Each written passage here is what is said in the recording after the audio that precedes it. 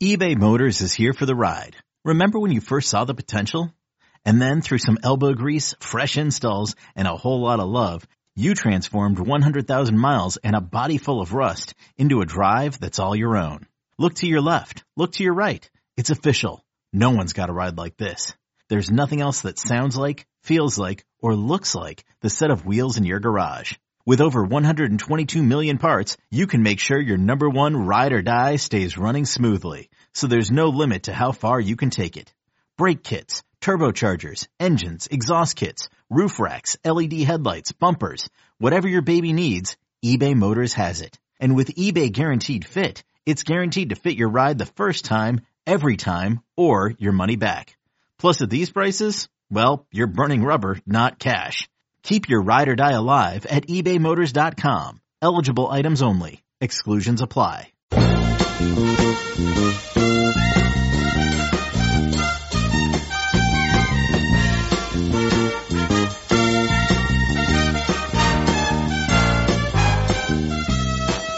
Good morning, Bucknutters. It is Tuesday, October 8th, 2019. I am Dan Rubin. This is the Bucknuts Morning 5 and change.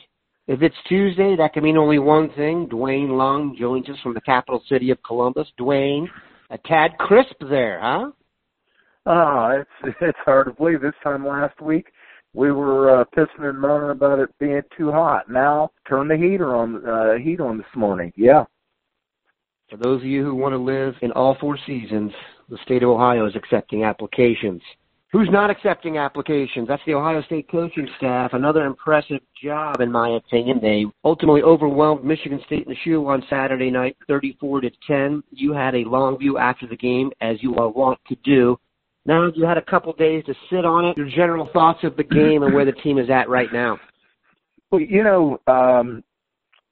looking the next morning at headlines around the country, I have a news feed, and I drive my wife crazy doing what she calls news hounding when I just read through stuff. I need to know what's going on.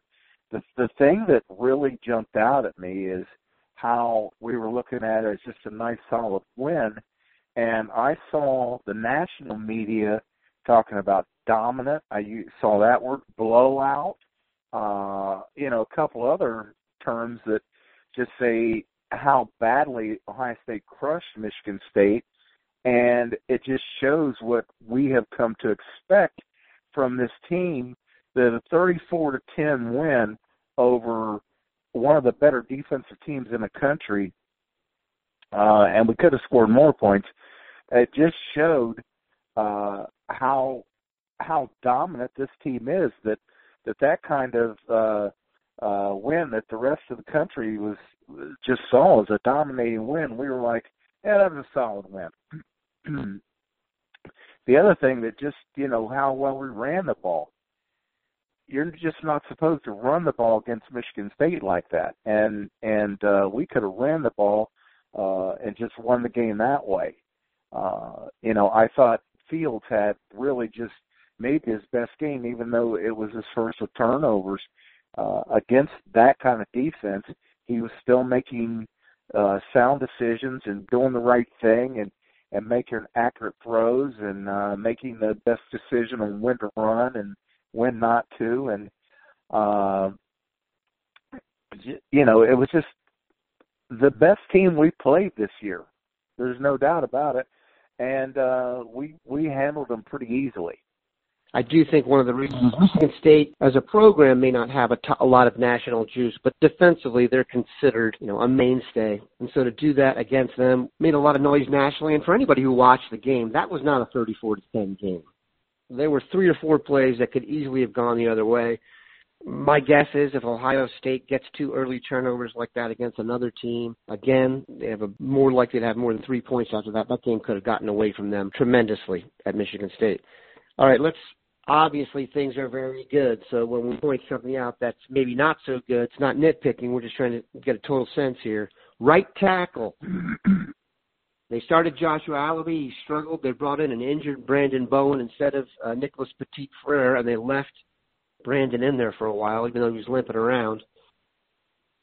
there's not many other issues with the team right now, personnel-wise. Right tackle's a little bit of a concern. This has always been your specialty.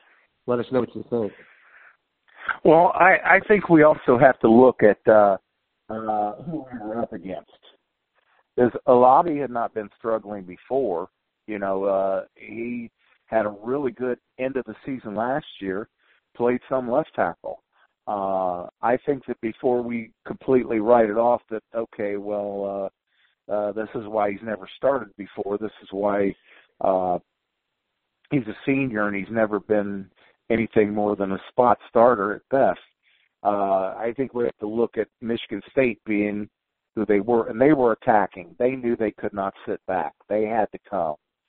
I think that plays a role in it. I would really like to see Petit Ferrer in there more. I have not seen him step up yet and be anything more than a great athlete at tackle. He's a natural tackle. You know, maybe he just needs more development time. That's just standard for offensive linemen. I think maybe there's the expectations, just too much is being expected of him this soon. So you know, not everybody's a Thayer Mumford. They can step in right away and they're pretty much ready to play in their second year. But that's better than playing Bowen. I mean, that he's hurt again is a concern. You know, just for the kid, as much as for the team. You know, let's hope it's not that leg again. That's scary that his leg might be hurt again after 2 surgeries. So let's hope for the best for him. We got a week off this week. Let's hope that he is he's ready to play. He's healed, and this is no longer an issue. But if I was having to make the move, I would still give Olabi another shot. But I'd be ready to pull him quickly and just go with the kid. Because here's the thing: if you're going to have somebody out there making mistakes, let it be somebody younger, somebody who's going to learn from it, somebody you're going to get something long term out of. You know, throw him in there and let him make mistakes and see what happens. That would be what I would do. I would not put Bowen back in the game if he's hurt, especially if it's that same leg. People often discuss when is a good time to have a bye week. There's no bad time to have a bye week for these kids. They get to rest. I like the idea of everyone cooling their jets for a little bit, kind of like a third of the way through the year, and that should certainly help guys like Bowen heal up. And if not, like you said, they're going to have to figure out a more long-term solution at right tackle. Okay, picture this. It's Friday afternoon when a thought hits you. I can spend another weekend doing the same old whatever, or I can hop into my all-new Hyundai Santa Fe and hit the road. With available H-Track all-wheel drive and 3-row seating, my whole family can head deep into the wild. Conquer the weekend in the all-new Hyundai Santa Fe. Visit HyundaiUSA.com or call 562-314-4603 for more details. Hyundai, there's joy in every journey. Speaking of long-term solutions, there was a huge recruiting weekend in the shoe. We had a ton of dudes there. We're going to focus on a few here. Obviously, we got to hit running back recruiting. It would not be the BM5 or Bucknuts without discussing the class of 2020 and running back recruiting. We've gone from Bijan Robinson and thinking we're getting 2 backs to now there's even discussion of just taking possibly 1. Kavontae Bradford from Texas was in over the weekend. I thought the crystal balls would be rolling towards Ohio State afterwards. The only one I saw was towards Wisconsin. Starting to hear that Steele Chambers and Marcus Crowley have really impressed the staff, and they feel like they may be able to bridge it. And we may just take a third down type back and a guy like Jahmyr Gibbs, Mayan Williams, the Ohioan who was thought to be big on the Buckeyes after getting the offer. Now we're hearing he may not want to flip from Iowa State. Dwayne, can you do what others can't? Make sense of class of 2020 running back recruiting for the Buckeyes? No, it's all over the place. What it is appearing, it just kind of feels like Ohio State saying, I don't know, let's look around a little bit more. There's just something not clicking that these guys, 2 guys that came in here, both just seemingly one of them was going to commit. It just seemed like it was, and it just Bradford didn't make any sense. Like you said, the only crystal ball that came out of that was one to Wisconsin, and Bill Green saw Williams after the game and said that he didn't get a good vibe coming off of him. Well, okay, what's wrong here? It just seems like maybe they want to do a redo altogether. They just don't want anybody that they have on the board right now. We're not hearing about any other kids. I don't know. And I think that it really does go back to satisfaction with what's in the running back room right now. I don't know about everybody else, but Steel Chambers has impressed me. I didn't like him as all as a running back off his junior film. I thought this guy is going to be a great linebacker. Take him and get him to switch. Well, his senior film, he looked better as a running back. There's no question about that. And on the field, when he's, this year, he's even more impressive. He's getting it done. I don't see him moving a linebacker, especially under the circumstances. And maybe that changes your thinking. It could. Mine. I absolutely believe that Dobbins is going to go to the NFL. It's not a great year for running backs. He's having a really good year. Teague would be a starter. It was said in the booth in the Michigan State game that he would be starting in most other places around the country. And then you've got Kroll and you've got Steel Chambers coming in there looking like he's ready to play football for us. Give us some good reps at running back. So maybe it's not the pressing thing. Don't reach. In the end, don't reach. Even if it means not taking anybody, don't reach. You don't reach at Ohio State. It just because he's not going to play here. If he's not going to play here, what's the point? You still got Demario McCall back there. Jalen Gill was a running back in high school, not the right size, but if you really needed him, you got him to come in there. So maybe you just leave it alone and don't try to go out and get a guy who's just going to be there for emergency. Just don't do it at all. So we'll see what's going to happen here. This is a little crazy, and it's kind of fun.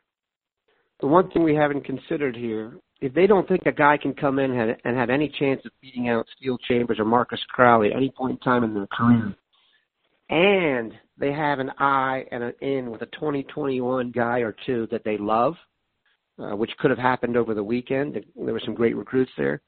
Then it would make total sense to me, because if you're not going to have a bell cow in the class and you want to take a Jahmyr Gibbs type, that's fine. But in terms of an every down back, if you're not going to ever have a chance to beat out Chambers or Crowley, who look like guys that can handle the load a little bit, I would encourage them to skip it. Here's what I would not encourage them to do. Skip quarterback. And C.J. Stroud, the Californian, was in this weekend, got the offer he wanted, and the crystal ball started flowing. Not surprising. Now we have to wait and see how it affects Jack Miller and the overall quarterback recruiting for the class. Your thoughts on Stroud? He said he's going to take a bunch more visits, but it does seem like he's trending towards the Buckeyes. Well, I like where we're at, and I really want this kid in class. I believe with the portal, quarterbacks are always going to transfer, even before this. And now they're really going to be transferring. So you take two and keep one. That would be my strategy always. And then you've got this problem. Let's not overlook the elephant in the middle of the room. I love Jack Miller. I think he's a 5-star. I think he's as good as any quarterback's been recruited here outside of Fields and maybe Haskins. I would say Haskins. I think about the running aspect. Yeah. Just kidding. Yeah, you got throw Joe Burrow in there. Now you do. Well, I love Jack Miller. But Jack Miller is not staying healthy, Dan. He's continuing to take knocks. And let's not ignore that. You say, well, it's going to be a while till he's here. Yeah, but if he keeps getting hurt, that means the guy's injury prone.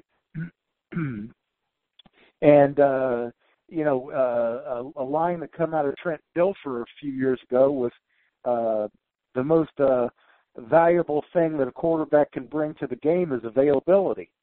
If he's not available, it doesn't matter. We got to take this in consideration, that Miller can't seem to stay healthy.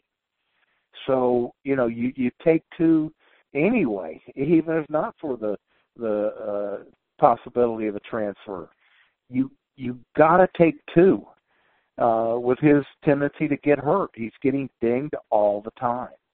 So, if a guy's injury prone, he's injury prone. You don't hold it against him, but you also prepare for it.